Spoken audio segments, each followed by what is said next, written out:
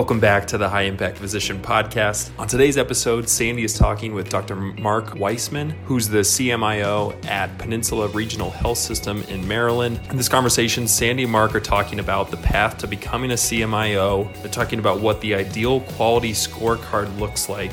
And Mark gets into some really practical things to do when technology is getting in your way. I think you guys are really going to enjoy this episode. Let's get into it. Just so you know, I'm slightly intimidated doing anything technology-oriented with a CMIO. Don't be, because we're doing this telehealth launch now, and it works sometimes, and sometimes it doesn't. So, oh gosh, we're all in it together. Awesome. Yep. To get started, go ahead and tell us just a bit about you and how you got to where you are. Sure. So I'm a CMIO, and I've been devoted to just making the lives of our practicing clinicians just better, easier, higher quality care can be delivered. And I got there because years ago, I was looking at some reports, seeing the time of day that a primary care physician was closing their charts. And 50% of the time, it was after 8 p.m. And that really bothered me. So I got into how do I help my colleagues work in the EMR better so that their lives could be easier and they wouldn't burn out. So that's how I got to where I am. It just kind of continued from there. It just became a passion. I just kept rolling with it and doing more and more things related to technology, and eventually a position opened up at Peninsula Regional, and here I am.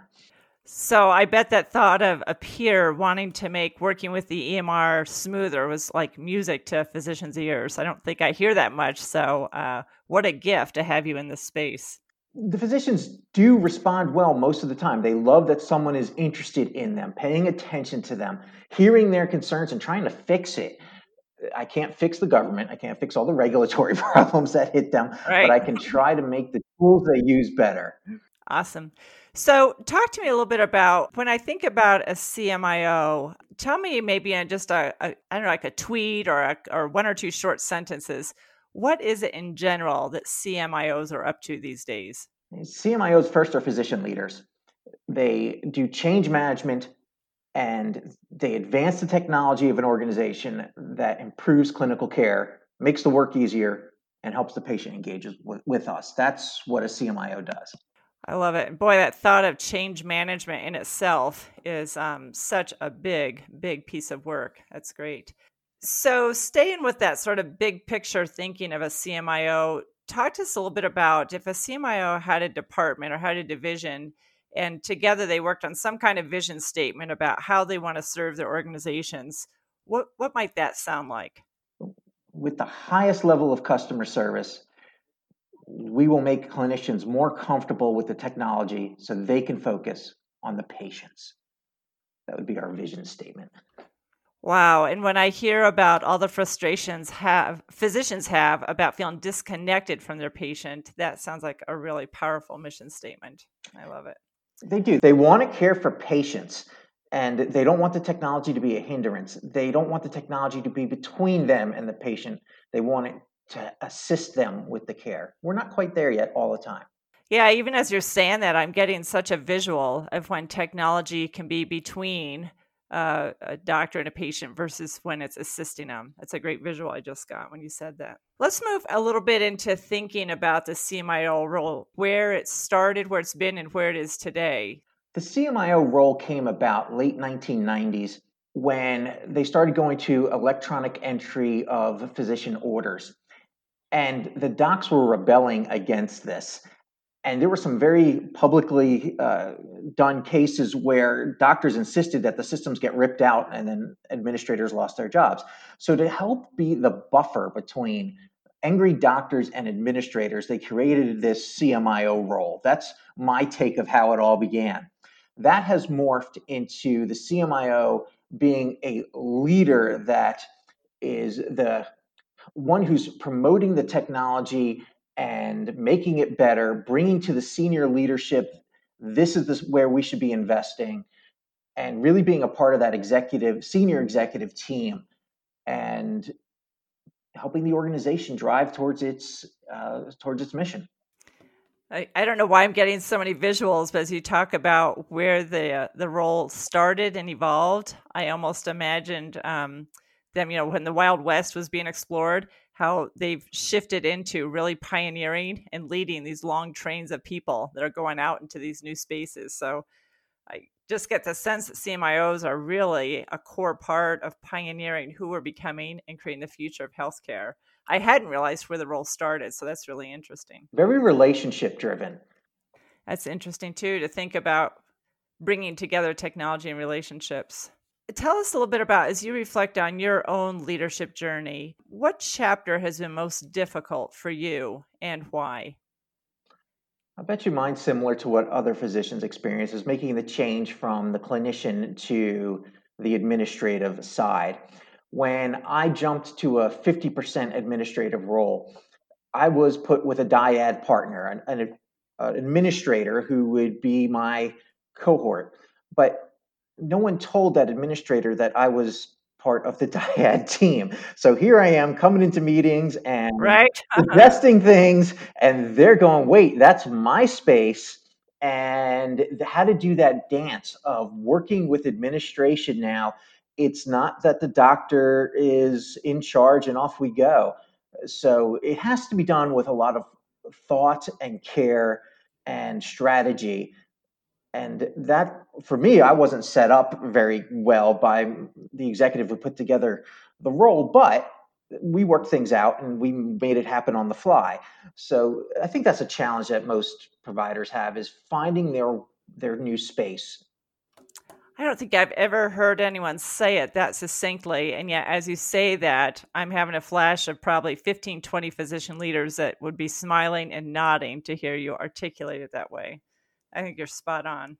So continuing down that path, I know you work with CMIOs across the country and have some of your own experiences. Tell us maybe 2 or 3 of the biggest challenges that you're seeing CMIOs have today. So on my podcast, CMIO podcast, I do get to talk to lots of CMIOs, and it's a lot of fun, but I do get to hear their challenges. And most of the time, it's resource constraints. They want to be recognized as a valuable contributor to the organization, and they need tools to do that. And quite often, that's people. And these people don't necessarily generate revenue directly. They make it easier for others to generate revenue directly, but that's not always appreciated or recognized. So that's what they struggle with most, is getting resources and getting a seat at the table where those decisions are being made. That's the challenges that most CMIOs have. Gosh, and as I'm listening to you, I'm almost thinking it's an invitation for other providers who maybe are full-time clinicians and either are getting bored or restless or want to learn something. There might be this incredible opportunity for people interested in technology or improving workflow processes to maybe build a relationship with their CMIO and see what kinds of partnerships or what kinds of ways they can collaborate that maybe hasn't existed before, especially in this new environment. There's no CMIO that will turn down a doctor who's looking to help. But we should also be respectful of that doctor's time. And at some point, you should pay the providers when they're contributing on a regular basis and it's showing that initiative. We shouldn't take advantage. And we have for too long. Doctors will join committees and then they don't know how to say no. So they keep getting more and more things put on them. We should value that time as an organization. Mm-hmm. Yeah, and I'm imagining the win-win is if physicians have a growing awareness about what some of their strengths are or some skills they want to build. So it's an energizer from the beginning. And then they can, maybe dip their toe in to try it out, see what really resonates with them or gives them energy. Then maybe looking for roles where they are paid to participate. Sounds like a win-win for the individual, the team, and the organization. I think it's a great call out on your part. That's good. So as I think about change management, you mentioned at the beginning, is a big part of a CMIO's role. I'm imagining there's a number of physicians that have felt discouraged over time with different kinds of technology. Yet I also know, and you know, that physicians inherently want to do a really good job for each of their patients. And I think it's been said that if you want to change a physician behavior, co-create a report card with them about what the organization is expecting and then support them to be successful. If you were to design some kind of ideal report card for CMOs, maybe they co-create it with their physicians, what 2 or 3 things would you put on that report card? Physicians want to see their quality metrics. In particular, they want to see quality metrics that mean something. And that may be very different than the quality metrics that we are capable of collecting today. Our tools have some limitations. But if I could wave my magic wand and give them anything they wanted, it would be first the quality metrics that are specific to them and their practice and the way they do things. But reality is someone else is going to have some quality metrics that they're probably going to be held accountable for and may very well tie compensation to. And those typically are government regulated metrics. And they don't love them, but they have to do them. So they want to see those too, because they don't want to be ambushed by them. And then finally, I think they want to see financial performance metrics. In particular, if they're in these new value-based care shared savings models, they want to understand, they want transparency. They want to see, are we saving money? Who's not? Who's my colleague that I need to go talk to if they're not playing well or going to cost the organization to miss this shared savings model? They want to see that kind of transparency. That would be the magic wand I would wave that providers would get to see. I'm sitting here smiling because it just makes it, that whole notion of transparent just creates more alignment too, right? Between the providers and the teams and the organization. I hope you get a magic wand sometime soon. It sounds like a really good plan. Transparency is difficult. It's not something we always get for a variety of reasons. Fear of showing the data, fear that a doctor is going to yell because their data is not good. But every time I've seen the data become transparent, it does change behavior, and the physicians do appreciate it. That's good. So good. So I'm imagining you've, in all of your change management, bumped into some scenarios where there's been maybe a lack of transparency or where technology, blocked the patient-provider relationship. And so along that way, physicians might have, for appropriate reasons, just been disengaged with different kinds of technology. What advice do you have for the physicians who have been frustrated or currently feel disengaged with any kind of optimization project in the hospital?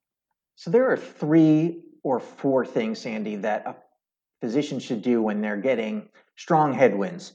And number 1 is to look at the relationships and think about the strategy around those relationships. Because if this is all relationship driven, the resistance you're getting is not because the other person's evil. They probably have a different agenda and they're focusing on something else, and they're trying to protect their own interests. So those relationships matter. And that's typically the number 1 thing to unblock something, is to take someone out to lunch and just talk it out. The next thing to do is to consider the alignment within the organization. Because I have seen, there was this neurologist who wanted an art therapy program for stroke care. And wonderful, but it just wasn't the direction that the organization wanted to spend money on. They really wanted the new cath lab thing. So understanding the alignment with the organization is important. And then the timing is the third thing.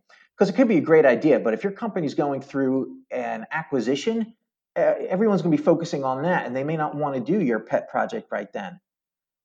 But finally, you should consider, if consistently you're hitting headwinds and you can't get anything done, and you think you're in the right, and the timing should be there, you got to consider if the organization is the right one for you. It's a tough choice, but if your current organization doesn't respect your ideas, you might need to go find one that does.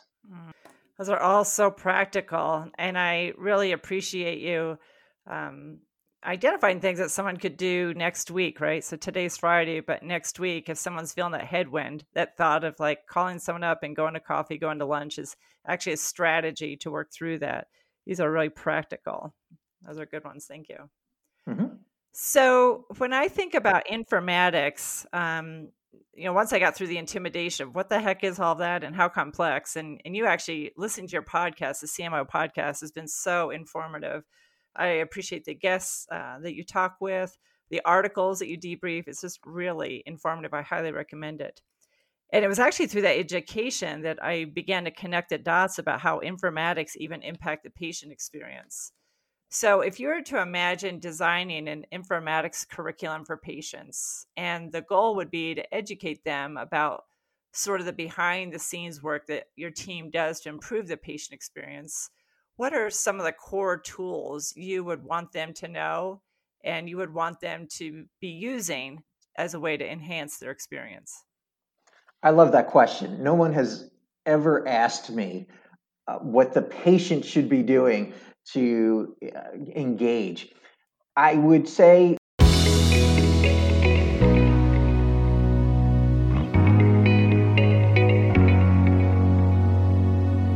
All right. If you're enjoying this conversation, check out part 2, where Sandy and Mark are talking about how COVID-19 is shaping the future of telehealth. Have a great rest of your day.